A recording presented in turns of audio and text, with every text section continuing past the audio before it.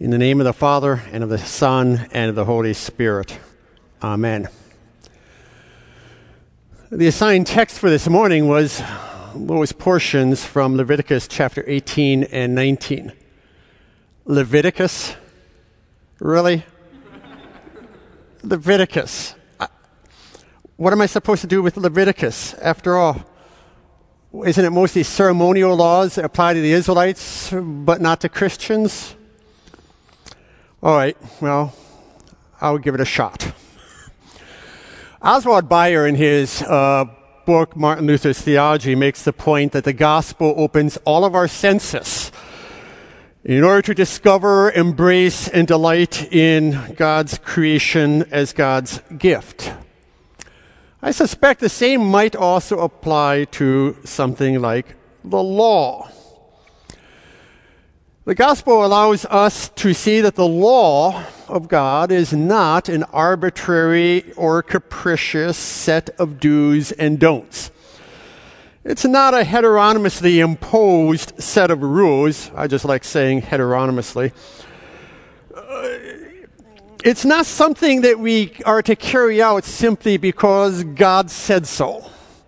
You know, it's sort of like when a parent tells a child, it's your bedtime.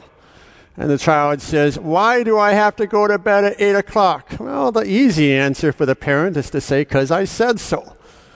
But underlying that, the parent knows a reality. If the child doesn't get 10 or 12 hours of sleep, the child is going to be awfully grumpy and ornery in the morning. There is an underlying reason, an underlying rationale for the rule of going to bed at 8 o'clock or 9 o'clock. Well, the same thing applies to God's law. The portions we read from Leviticus, interestingly, correspond with the Ten Commandments, and for that matter, the law that is written on our hearts. In some ways, we can consider the law as kind of an instruction guide for dealing with the gifts of God. God gives us the gifts of creation and says, here's how they are used properly. It's sort of like getting a new ceiling fan and having to put it together.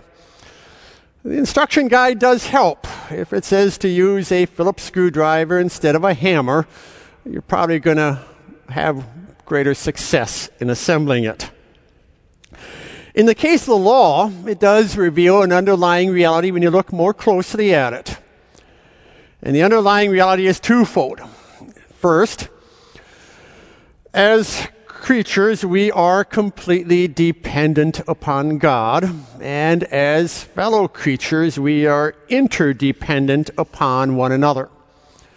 Well, let's consider first of all our dependence upon God. This is His world, not ours. He made it, we did not.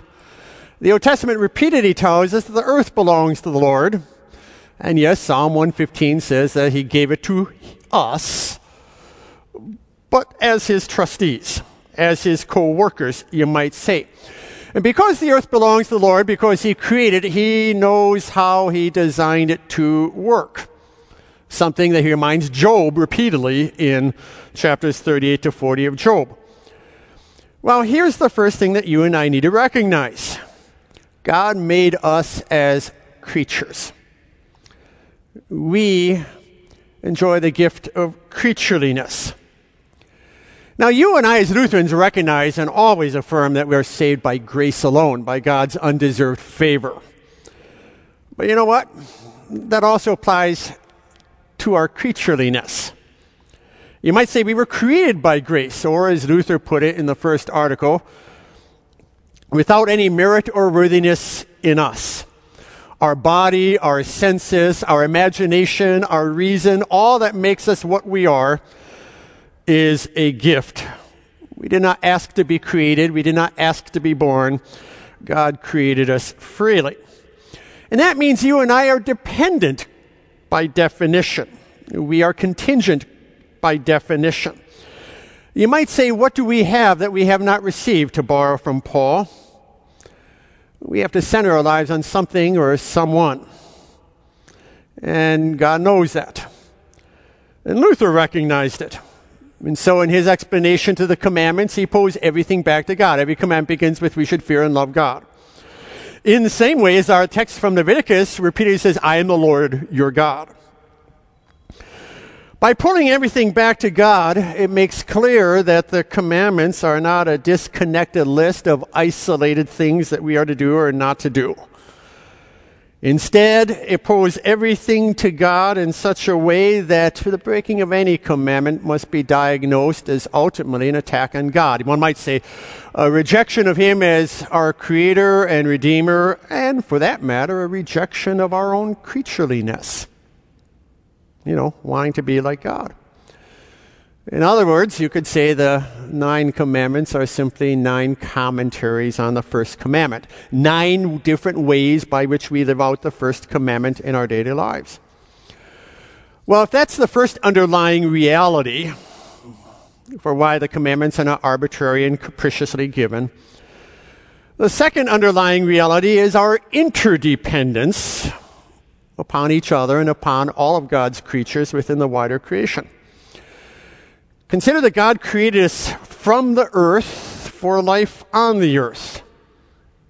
He did not create us to live in the methane gas of Mercury, or Venus rather. He did not create us to live in the vacuum of space without a lot of help.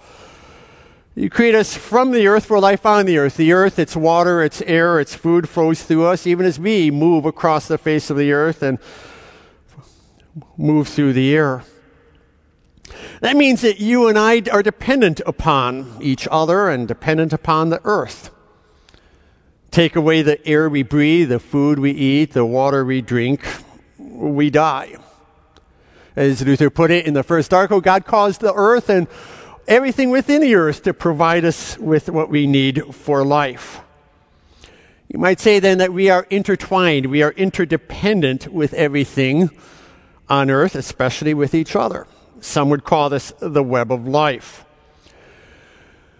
And that God provided space for all to live on earth, provided provision for all to live on earth.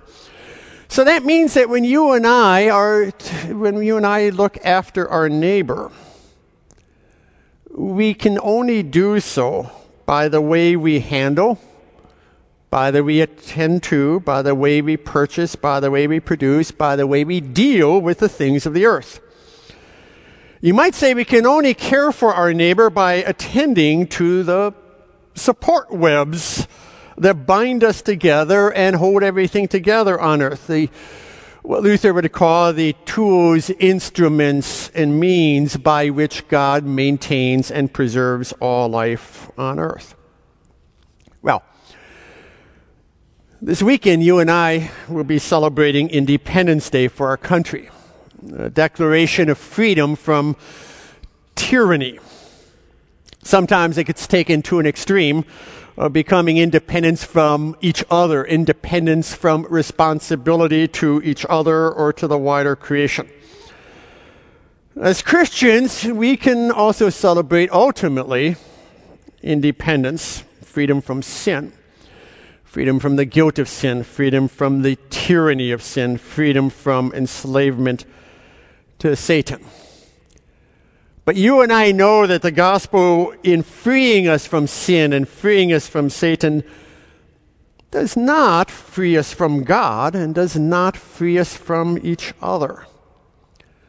Now, instead, being freed from tyranny, from being enslaved to sin, we are then restored to God, our dependence upon God, living life from God, and we are restored to each other in order to live from each other and for each other, and restored to the wider creation as well. I've often thought that it's remarkable as Luther walks through the 1520s and explores the ramifications of the gospel. The gospel allows him and enables him to embrace ever more dearly and to treasure more and more the gift of creation, our place within it, and our life with each other as well. Amen. In the name of the Father, and of the Son, and of the Holy Spirit.